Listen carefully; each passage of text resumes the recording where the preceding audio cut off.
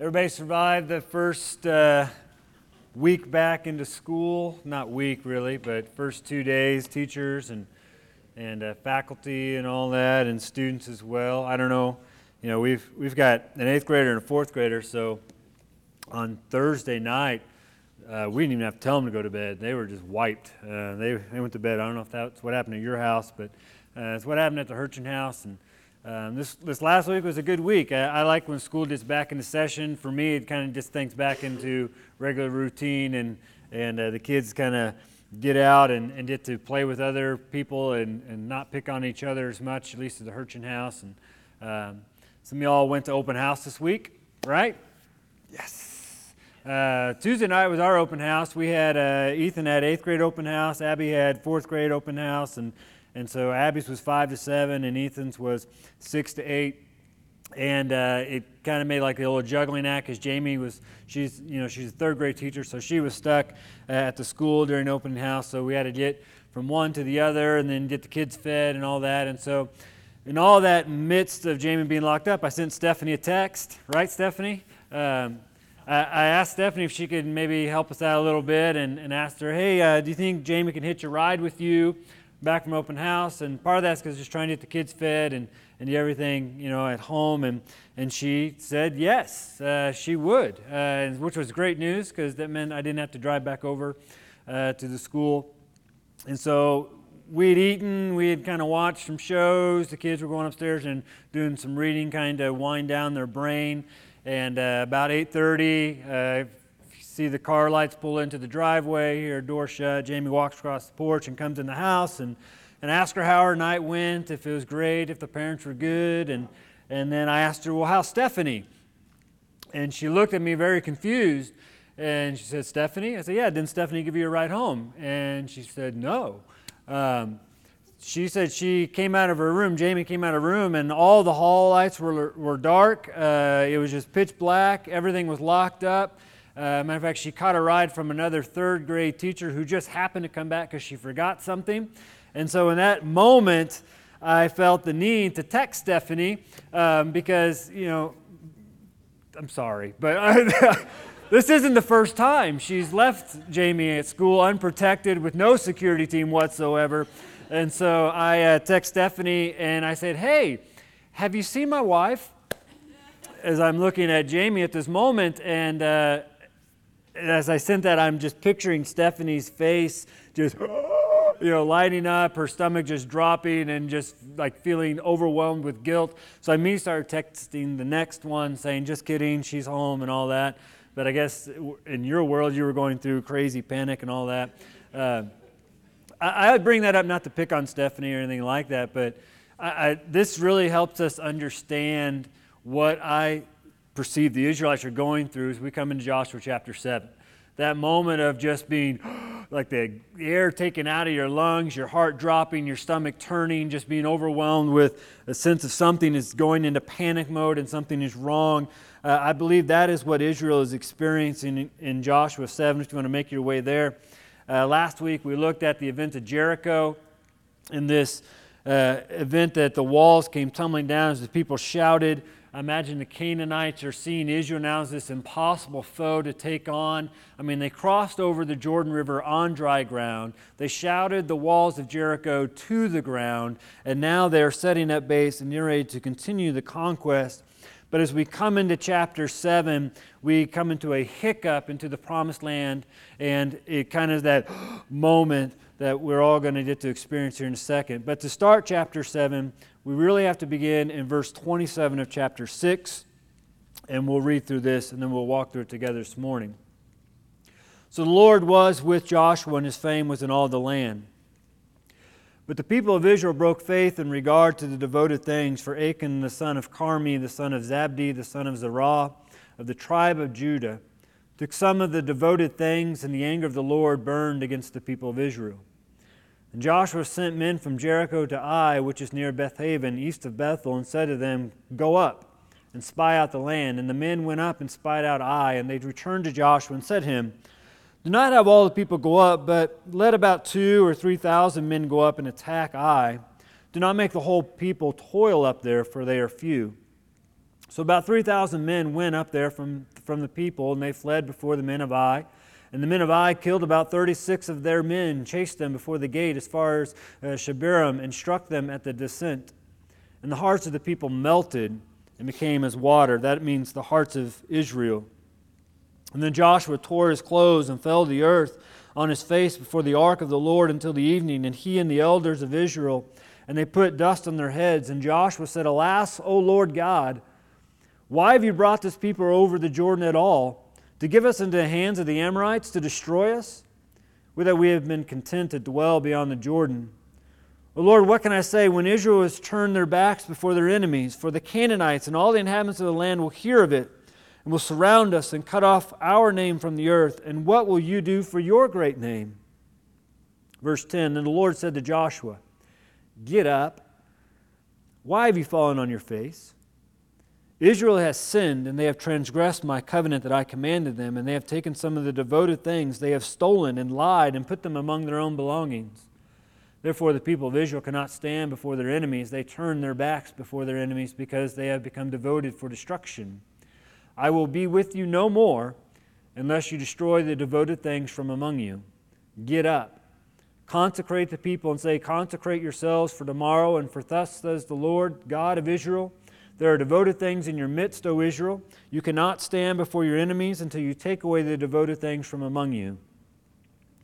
In the morning, therefore, you shall be brought near by your tribes, and the tribe of the Lord takes by lot shall come near by clans, and the clan that the Lord takes shall come near by households, and the household that the Lord takes shall come near man by man. And he who is taken with the devoted thing shall be burned with fire, he and all that he has, because he has transgressed the covenant of the Lord, and because he has done an outrageous thing in Israel. Verse 16, So Joshua rose early in the morning and brought Israel before near tribe by tribe, and the tribe of Judah was taken. And he brought near the clans of Judah, and the clan of the Zerahites was taken. And he brought near the clan of the Zerahites man by man, and Zabdi was taken. And he brought near his household man by man, and Achan the son of Carmi was taken, son of Zabdi, son of Zerah of the tribe of Judah was taken. Then Joshua said to Achan, My son, give glory to God of Israel, and give praise to him. And tell me now what you have done.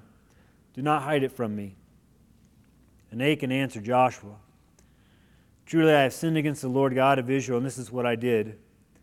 When I saw among the spoil a beautiful cloak of Shinar and 200 shekels of silver and a bar of gold weighing 50 shekels, then I coveted them and took them, and see, they are hidden in the earth inside my tent with the silver underneath. So Joshua sent messengers, and they ran to the tent, and behold, it was hidden in his tent with their silver underneath. And they took them out of the tent and brought them to Joshua and to all the people of Israel, and they laid them down before the Lord. And Joshua said, and Joshua and all Israel with him took Achan, the son of Zerah, and the silver and the cloak and the bar of gold, and his sons and his daughters and his oxen and his donkeys and his sheep and his tent and all that he had, and they brought them up to the valley of Achor. Verse 25, And Joshua said, Why did you bring this trouble on us? The Lord brings trouble on you today. And all Israel stoned him with stones. They burned him with fire and stoned him with stones. And they raised over him a great heap of stones that remains to this day. Then the Lord turned from his burning anger. Therefore, to this day, the name of that place is called the Valley of Achor. Let's pray together. Father, thank you for this day. Thank you, Lord, that you are resurrecting us. You are the victory. You are the King of kings, the Prince of peace, the Lord of lords, the Alpha and Omega, the beginning and the end. You know our hearts, they lay before you. You know the things that we are treasuring up that is not of you. Father, I ask in this moment, this time, that you would bless us with your mercy and your grace, that your Spirit would speak to us in a way that only you can. Father, the words that come out of my mouth would be pleasing to you, that the meditations of my heart would be pleasing to you. And Lord, that you would rally your people in this moment, that we would have the same desire. We come here seeking after you, seeking after your wisdom, your discernment, your understanding, not another man's. So Father, have your way with us.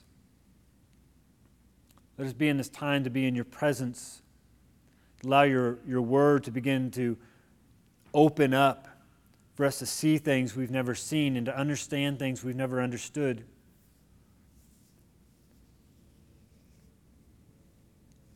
Father, thank you for everyone that's here this morning. I thank you that you know exactly what they're going through, the things they're struggling with, the things they're praising you about. I thank you for what you're doing in each and every one of our lives. We come before you as your people in the promise of your word that you are in our presence and that we are in yours in the throne room of grace. We submit ourselves to you and ask your word to get to the innermost parts of our being, that we can be transformed more into righteousness and holiness and be pleasing to you. Forgive us if we failed you in any way as we've worshiped you through song. If it's not been in spirit and truth, Lord, we beg for your mercy and your grace. Forgive us if we've belittled your holiness and your worthiness. But let us not do that as we study your word. Let us love you now with our heart, soul, mind, and strength so we can love the people you placed in our life. Father, I pray that you alone would be glorified here, that your kingdom and your will be done in each and every life. And pray this all in the name of Jesus Christ, our Lord and Savior. Amen.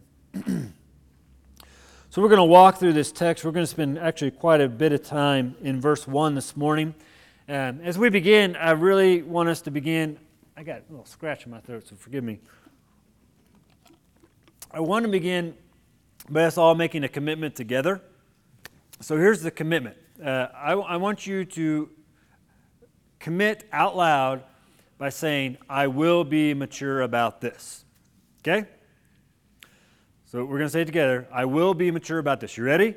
I will be mature about this. Okay, now, wives, I need you to look at your husbands or your male friends, and I need you to elbow them in the side, snap your finger in front of their face. Maybe you need to grab their cheeks and make eye contact, because husbands, we are kind of, some of y'all did that. I could tell. You just moved your lips. You were just saying watermelon over and over again. So you need, wives, make sure you're holding your husband accountable in this moment. I will be mature about this. Accountability is something that's going to play a part this morning as we did through our text. But if we don't start with this idea of being mature about this, then we're going to just lose all sight of what's going to happen as we walk through this. In the English vocabulary, there is a very powerful three-letter word that is the bearer of good and bad news. This last week, we once again at the Hirchin household were experiencing car troubles. And so the car wouldn't start. Matter of fact, it got to the point where I couldn't even get the key out of the ignition. And so we got it over to the car place, and by the time they got to look at it and check it all out, I did the phone call, which is that phone call I was not looking forward to. I was imagining the worst of worst could happen. If you go there yourself, then you know what I'm talking about. I mean, it's going to be like $3 billion to fix this thing. It's not even going to be worth it anymore. And so they call me up. They say, look, we have found the problem. It's with the battery, but we put the battery in, and it's still under warranty, so we'll just swap it out, and we'll be good to go. That's the three-letter word, but. It can bring good news and it can bring bad news. For us, at that moment, that was a good but, right? I mean, good but. We like good buts. We don't like bad buts. Bad buts are when doctors start talking to you and say, you have a good bill of health, but. And you just wish they would have stopped right then, but then they bring that but into the equation. The Bible, again, we're being mature for a moment, okay? The Bible is full of good and bad buts, okay? B-U-T-S. Let's not misinterpret this for a second, okay? Romans 6:23 is a good but. For the wages of sin is death, but, that's a good but. But the gift of God is eternal life in the Lord Jesus Christ. If you read through Paul's writings in the New Testament, you'll see, and don't misinterpret this, that Paul is a but guy, okay? Paul uses buts to take these line of thoughts into a good thing or a bad situation, so he has good and bad buts. In Joshua chapter 7, the reason we're dealing with buts is because Israel in chapter 7 is having a bad but day. Chapter 6, verse 27, the Lord was with Joshua and his fame was in all the land. Chapter 7 begins with what? But. Here's the thing. All of us have bad but days. Maybe that's something you can tell your spouse as they come home from a long day of work. You can look at them and biblically speak over them. It looks like you're having a bad butt day, sweetie. Okay, that is not misinterpreting Scripture. It only is misinterpreting Scripture if you're calling your spouse a bad butt with an extra T. That's adding to Scripture, which is not what we're doing. Your spouse may be a bad butt. They may be having a bad butt, but that's a different text at a different time. Israel is having a bad butt day. The fame was in all the land, but this puts a screeching halt to what we're going through in Joshua in the conquest of the Promised Land. We have to talk about this but issue. In verse 1 of chapter 7, this is information in verse 1 that we are given as the reader that Joshua at this point in time is not aware of. Now, we're not sure who wrote Joshua. Some give Joshua the credit, but I don't believe that is so, but since Joshua is talked about in the third person, along with these sort of inserts that someone came and put in there to give us insight on what is going on within the camp of Israel and the leader of Joshua. And so someone, led by the Holy Spirit, put verse 1 in so we know why what is going to happen happens and the way it plays out the way it does. It says, but the people of Israel broke faith in regard to the devoted things. This is the issue. Then it goes on and said, and the anger of the Lord burned against the people of Israel. This is the result. So let's unwrap this. This is the very first time in the book of Joshua to which the Lord is angry with the people of Israel. And though we know, as we've read through chapter 7, the culprit is a man by the name of Achan, the consequence fell upon all of Israel. Verse 1 says, Israel broke faith, and the anger of the Lord burned against the people of Israel. And so we read this, and if we put ourselves in that situation, here's what it would make us feel. That's not fair. That one man's action brought the entire judgment of the Lord upon the whole nation, but, here it is, this is how God views us as the church. He views us as a whole. We are one body. Paul uses this analogy in 1 Corinthians chapter 12. He says, if one member suffers, all suffer together. If one member is honored, all rejoice together. It doesn't matter if we look at this passage of Scripture and we think about the church as a whole and God bringing judgment upon the church because of one man's action is unfair. That doesn't matter because here's the thing. We don't get to make the rules. God does. And as one group, Israel was called to one covenant with the one true God, and when one person broke that covenant, the whole nation of Israel was held accountable. The lesson from chapter 7 is not about fairness, but the lesson is about the holy standards God has called His people to. And it's an understanding we need to have of God that our sinful choices have consequences before a holy God. Robert Hess wrote, as long as rebellion against God's will is tolerated, there can be no success. It is necessary to eradicate sin in order to grow in one's relationship with God and to reveal His full blessing. The issue, Israel broke faith in regard to devoted things. The devoted things, if you go back into chapter 6, you can read of those in verses 18 and 19. The command was Jericho to be completely destroyed, except for those things that were devoted to the Lord, to go into the treasure of the Lord because they were holy to the Lord. In other words, that means that they belonged to God.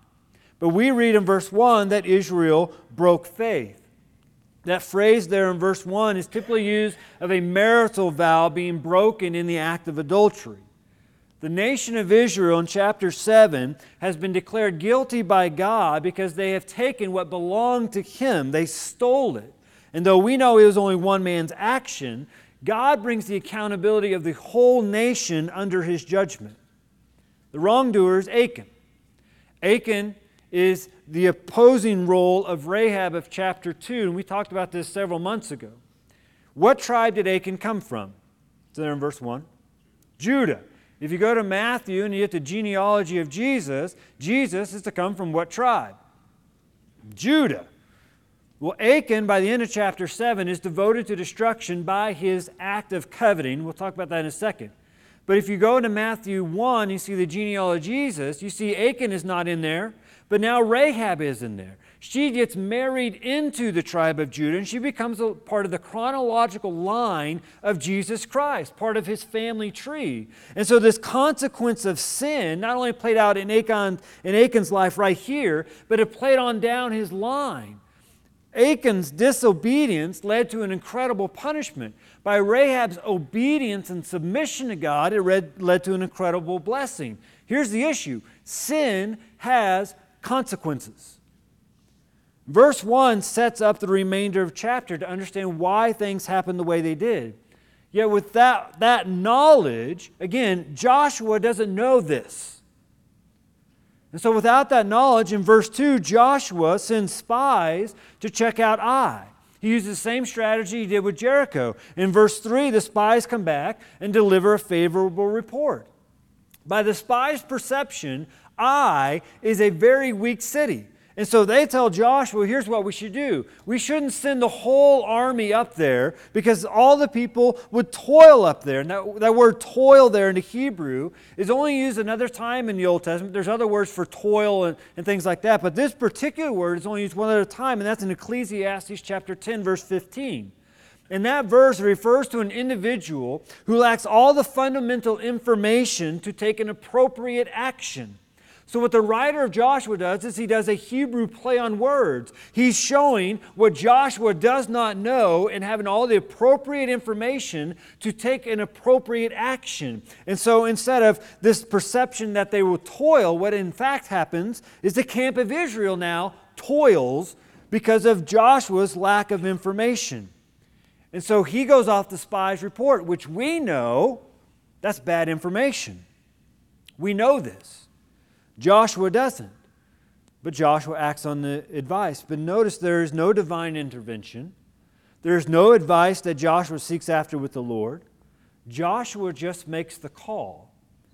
And I read this and I think perhaps pride was playing an issue as his fame is spreading. And what happened at Jericho? If you jump in chapter 8 of Joshua in verse 25, we're told that there were 12,000 people in Ai. Yet the report of the spies and the advice of the spies is that we should only send about 2,000 to 3,000. So Joshua sends 3,000. Now that doesn't seem adequate to me. But again, Joshua doesn't have the whole story. He doesn't have all the information. And so verse 4 and 5 deliver the bad news, which we know is coming. Israel meets defeat. And with the defeat, their hearts have now taken the place of the people who live in Canaan. It says the hearts of the people melted and became as water. Whatever momentum had been gained at Jericho has now been destroyed through this devastating news of defeat. It's like that moment that Stephanie probably had when I sent her that text about Jamie. At this point in time, Joshua and the spies, they cannot see clearly. And here's the thing, sin has consequences. And one immediate consequence of sin is it doesn't allow us to see things clearly. It blinds us. For Joshua and Israel, all they could see was the fear in front of them and the chaos that began to ensue. This is captured in Joshua's prayers in verses 6 through 9. Again, we have to remember in Joshua's prayers, he does not understand what is happening. And his lack of understanding, what does he do? He turns on God. He blames God. Here's a man that has been commissioned, commanded, and spoken over by God to lead his people. And when he can't find someone or something to blame, what he does is what we all do, is he points the finger at God. His prayer echoes the cries of the Israelites as they came through the wilderness. Why, God? Why did you bring us across this river? Why did you bring us to this place? Why are you doing what you're doing? Joshua fully blames the defeat at Ai on God because he doesn't see the whole picture. He doesn't know everything that's going on, just like we can. How many of us have blamed God when we get blindsided by life? When we go through something that is unexpected? Joshua in his prayer, he not only blames God, he questions God and he doubts God. Joshua has done what we're all tempted to do. We don't have the whole story. In our limited understanding, in our limitations of what we can do in that moment, we point the finger at God. Joshua believes the defeated Ai is not his fault or the Israel's fault, but his belief is that God, in this moment, has become unfaithful. This is our sin issue. Our sinful nature will always want to blame somebody else. It's the government. It's our neighbors. It's our dogs. It's our parents. It's God. If you look back in Genesis, you see this is the story of sin from the very beginning. God blessed Adam with Eve, but when sin came in, who was the first person that Adam blamed? It's that woman you gave me. And who did Eve blame? It was that serpent that you created. What sin does is it wants us to cast blame on somebody else. It's always someone else's fault. Sin attempts to let us off the hook for our own sinful actions when we can't figure out who will point the finger at God. In a very short time here in Joshua chapter 6 to 7, God has gone from receiving glory to being blamed for His glory. And this is why Joshua can only see the chaos that sin created. But through this event, Joshua is going to learn something. He's going to learn about the sovereignty of God. In the midst of this, if you look in verse 6, we find Joshua tearing his clothes, and he fell to the earth on his face before the ark of the Lord until the evening. In chapter 6, the ark of the Lord is the central figure of all the activity that happened at Jericho. In chapter 7, this is the first and only time the ark is mentioned. And it's when Joshua's world is falling apart. It is then he turns to God. And he cries out. But he doesn't know the whole story. So God has to step in to reveal what Joshua doesn't understand. Beginning in verse 10 there in chapter 7. The Lord said to Joshua, "Get up." I think that's how it probably sounded. Get up. Why have you fallen on your face? Israel has sinned. He's telling Joshua, this is what's going on. They have transgressed my covenant that I commanded them. They have taken some of the devoted things. They have stolen and lied and put them in their own belongings, and therefore the people of Israel cannot stand before their enemies. They turn their backs before their enemies, meaning they run, they cower, they go in fear, because they have become devoted for destruction. I will be with you no more unless you destroy the devoted things from among you. So Joshua is having this pity party. I mean, that's what he's having. He's having a pity party that he lifts up in prayer. Why, God? Why me? Why is this happening? Why aren't you being faithful? Do you not love me anymore? Do you not love us anymore? Why did you even bring us to this situation, God? And God comes to Joshua, and he comes as a loving heavenly father, much like parents do when their kids are throwing a tantrum in the store. Stop it. Knock it off. Because Joshua's prayer, his crying out, his pointing of blame, his doubting God, his questioning God, is not appropriate for the action of what is actually going on. See, Joshua doesn't have the whole story. He is like us in our limited knowledge and limited understanding is we don't have the whole picture, but God comes in His sovereignty, which is the title Lord God there in verse 7, another title that is used later in the chapter. Lord God means sovereign God, the God who is over all things, the God who knows all things, can do all things. He comes to Joshua and brings him back to a sense that says, look, this is what's actually happening. See, my holiness is not what's to blame. It is Israel's holiness. My faithfulness is not what's to blame. It is Israel's unfaithfulness.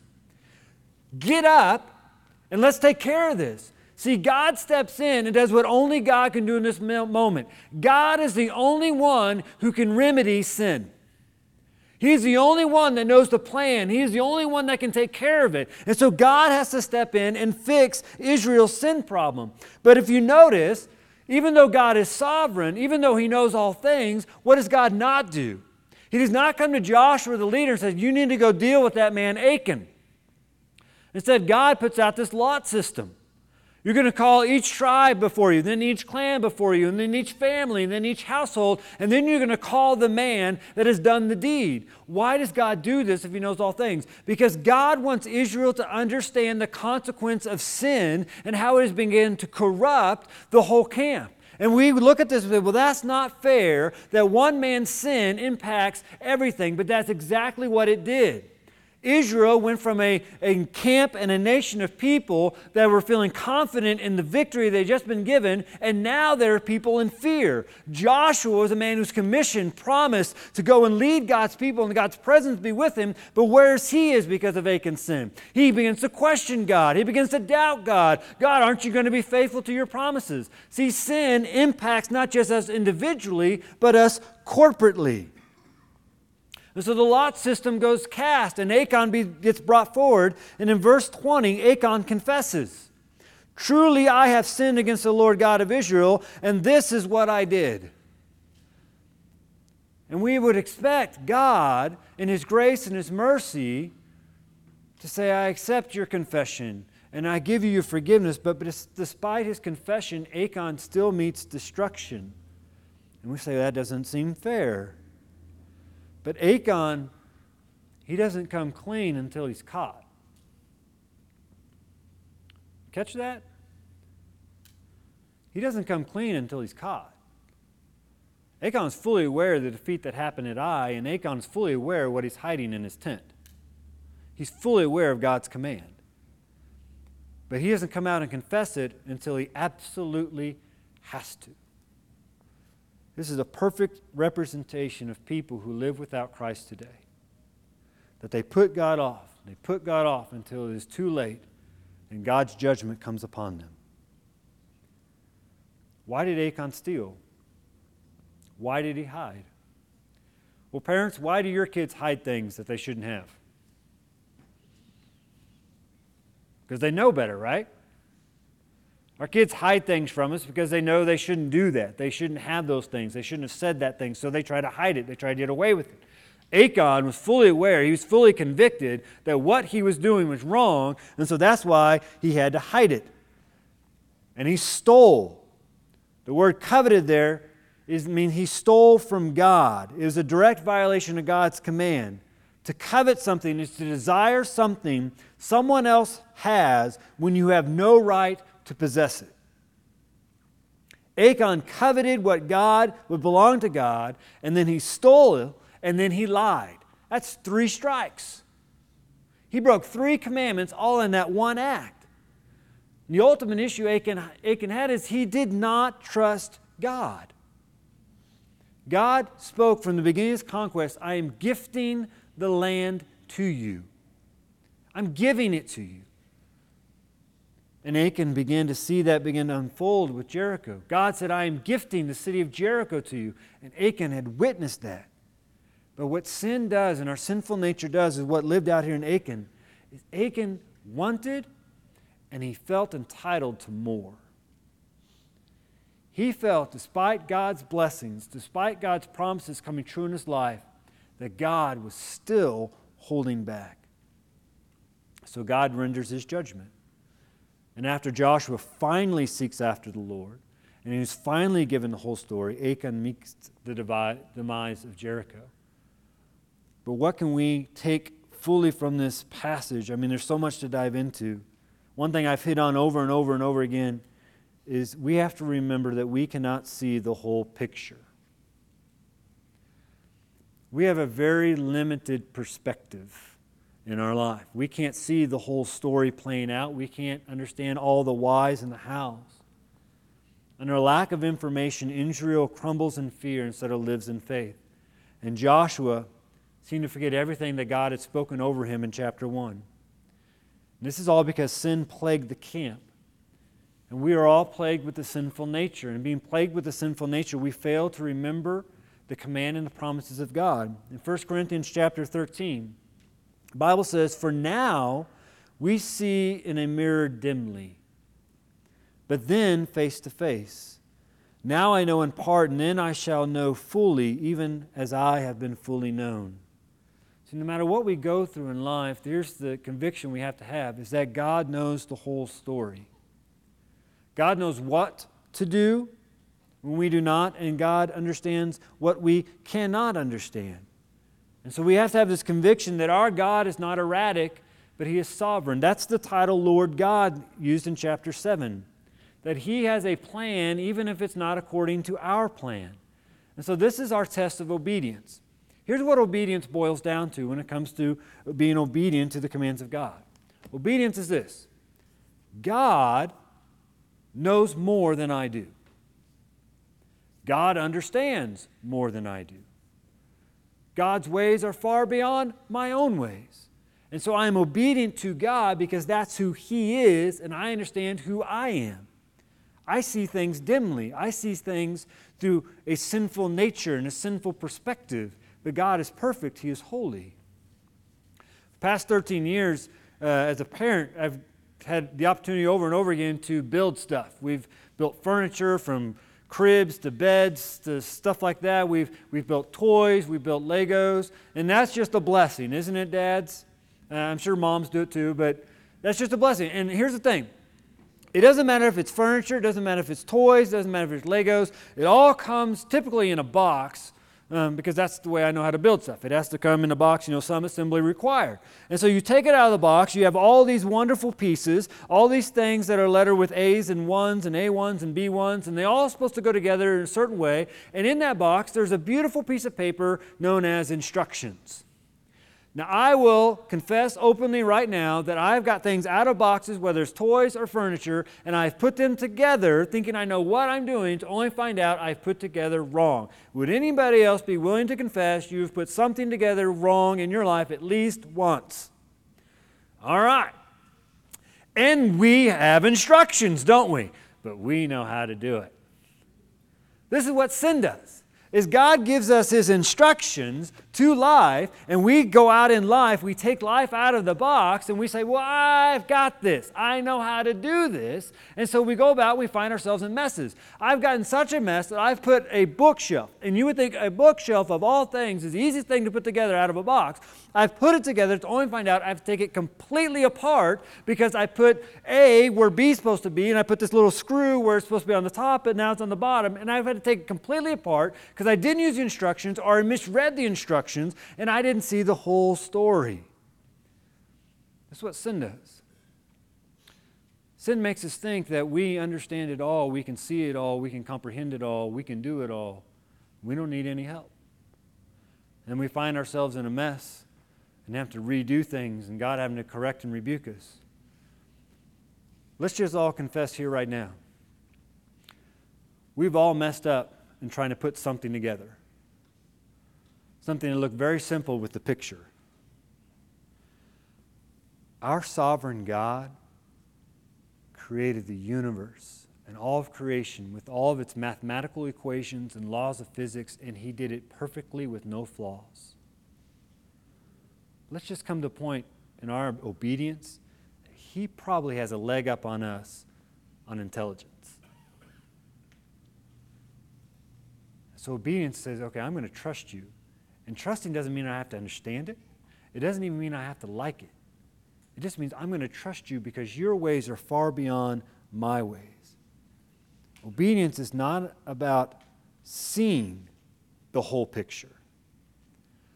Obedience is about relying upon the one who does see the whole picture. Joshua didn't see the whole picture. He had very limited information. He had tunnel vision. And that's what our sinful nature does for us. It gives us tunnel vision. Second thing we see is that sin is a disease that spreads if it's not dealt with. I read chapter 7, I read it over and over again, and I understand what happens and how it plays out, but I still read that and say, man, that is just not fair. That is not fair that this massive group of people get blamed for one man's sinful act. But if you read through the story and you read over, you see that the entire group of people were impacted by this one man's sinful act. We need to understand our sin is not just our problem. It is a holistic problem. Holistic, W-H-O-L-I-S-T-I-C, for our holistic journey. Holistic. Sin is a holistic problem for our holistic journey. It is a corporate issue for our journey into holiness. Paul told the believers in Corinth and in Galatia to beware of the sin problem because of our individual disobedience will impact our corporate obedience. And we see how this plays out in kids' lives, and we see how this plays out in adult lives. Well, if they can do it, what? I can do it. If they can get away with it, what? I can get away with it. And so sin begins to spread because it is a virus, it is a plague. And we see this in church. And I don't know where everybody is right now, but I'm not picking on anybody, but this is how we see this in church, that a sinful act impacts the whole church body. When one person or one family decides that they're going to steal from God in the tithe, we think, well, it's not that big a deal because it's not that much money. But the reality is, it's God's money, and you don't know the whole picture of what God's going to do with that. And so you steal what belongs to God, what is supposed to be devoted to God. Or when a child of God, when an individual who says, this is where God wants me to be, decides that they're not going to get plugged into any aspect of ministry within that body. You take something that is supposed to be devoted to God and given to God in your life because it's been bought with a price, and you withhold it, you steal it, and it impacts the way the church functions as a whole body. And those are just sinful acts. To not be plugged into church is a sinful act. To not give a tithe is a sinful act. And we can expect consequences for our sin. We see here in chapter 7, when we steal things that belong to God, bad things happen. And it's not, here's where it really scares me. It's not just in Pastor Mike's life that bad things happen. It begins to pour out into people's lives around me. The final thing we see is God's view of accountability. Chapter 7 is a beautiful picture of accountability. God called the entire nation to be held accountable for one man's action. And we may want to point the finger like Joshua did in this moment and pointing at God. And we may want to blame, we may want to question, but did you notice when God finally speaks, it doesn't matter Joshua's lack of understanding, it doesn't matter his blame or his questions, that did not negate God's holiness. God spoke, and it called Joshua to immediate attention. And God called the entire nation to be accountable. Here's the beauty of the church that I didn't learn until I got a little bit older, well, a lot older. We need each other. I need you, and you need me. This church is not relying upon Pastor Mike or any of the elders or deacons or any of our leaders over ministry. This church is relying upon us all working together. The writer of Hebrews in Hebrews chapter 3 wrote, "Take care, brothers." That word brothers in the New Testament is referring to believers. "Take care, brothers, lest there be any of you an evil, unbelieving heart, leading you to fall away from the living God." Well, how do we counter that? But, there's a good but right there. There's a plan of attack.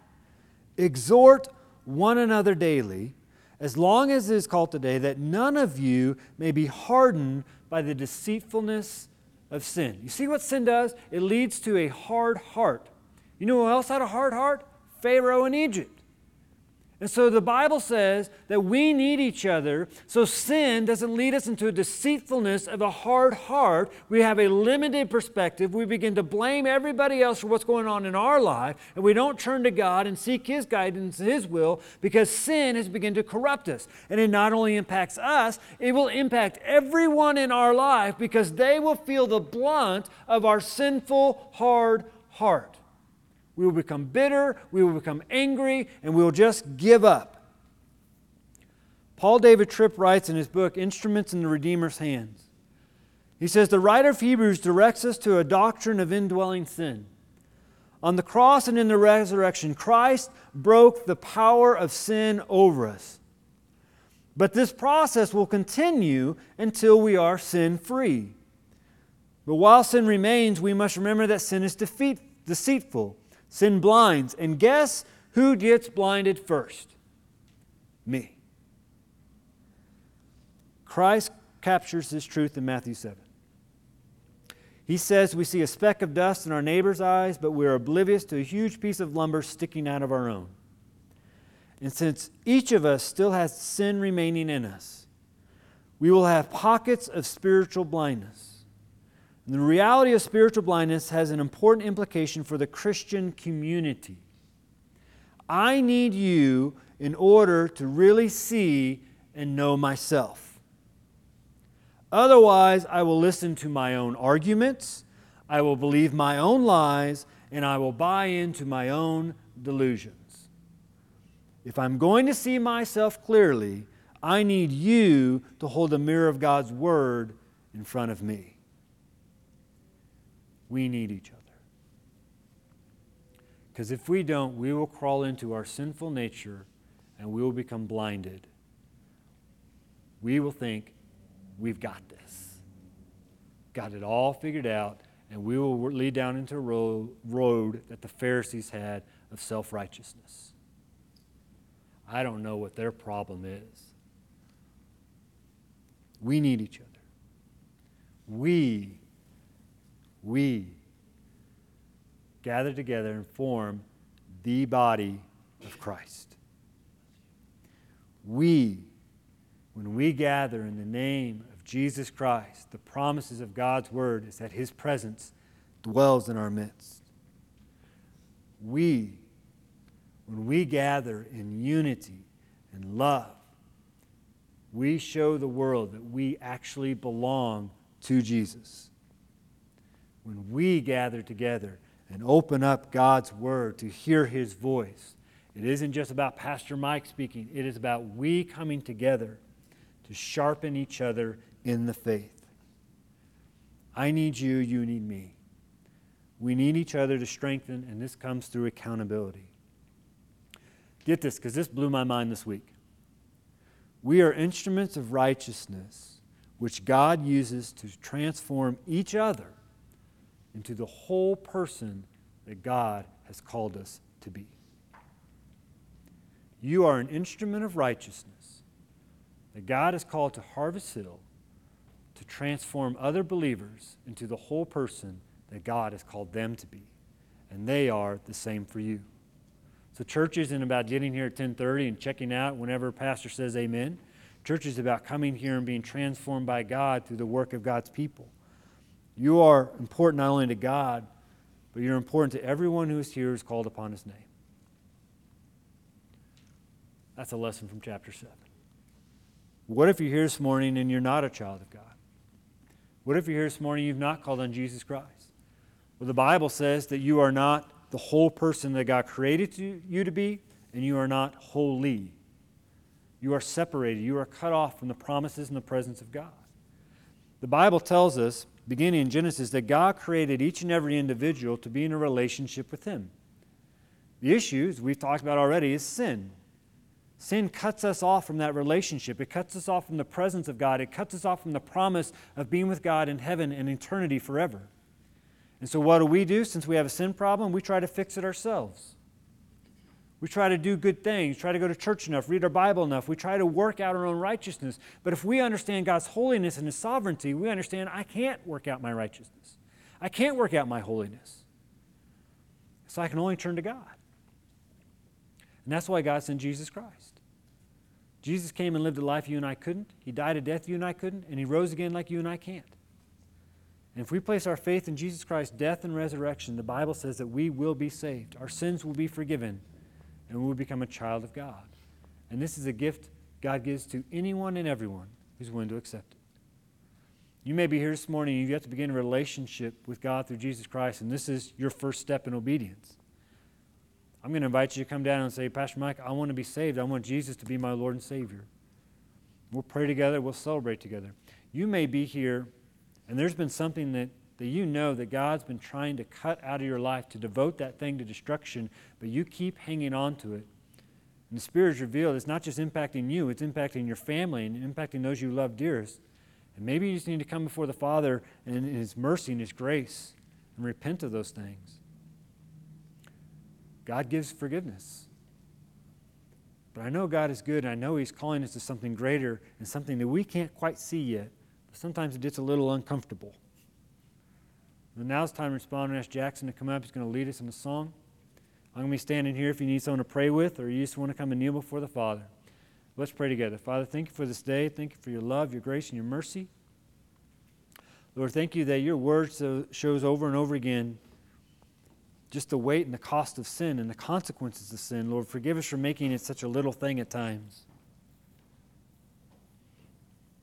But Father, you're calling us to holiness. You're calling us to something better than what we know in this moment.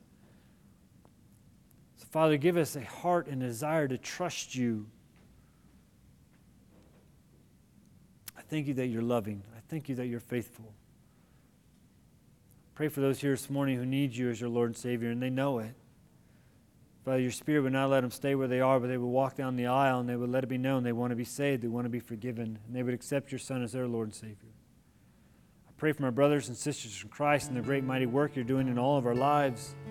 For those who are struggling in the faith, for those who are struggling with a sin, for those who have spent the week pointing the finger at you instead of evaluating their own life. We come before your holiness. We come before your mercy. We thank you for drawing us to this place. For you do the work that only you can do. But Lord, in this time, let us not just be hearers of your word, but doers. Forgive me if I've gotten in your way at any point in time. Pray that in this moment, you and you alone be glorified. Pray this all in the name of Jesus. Amen. Let's stand. I invite you to come.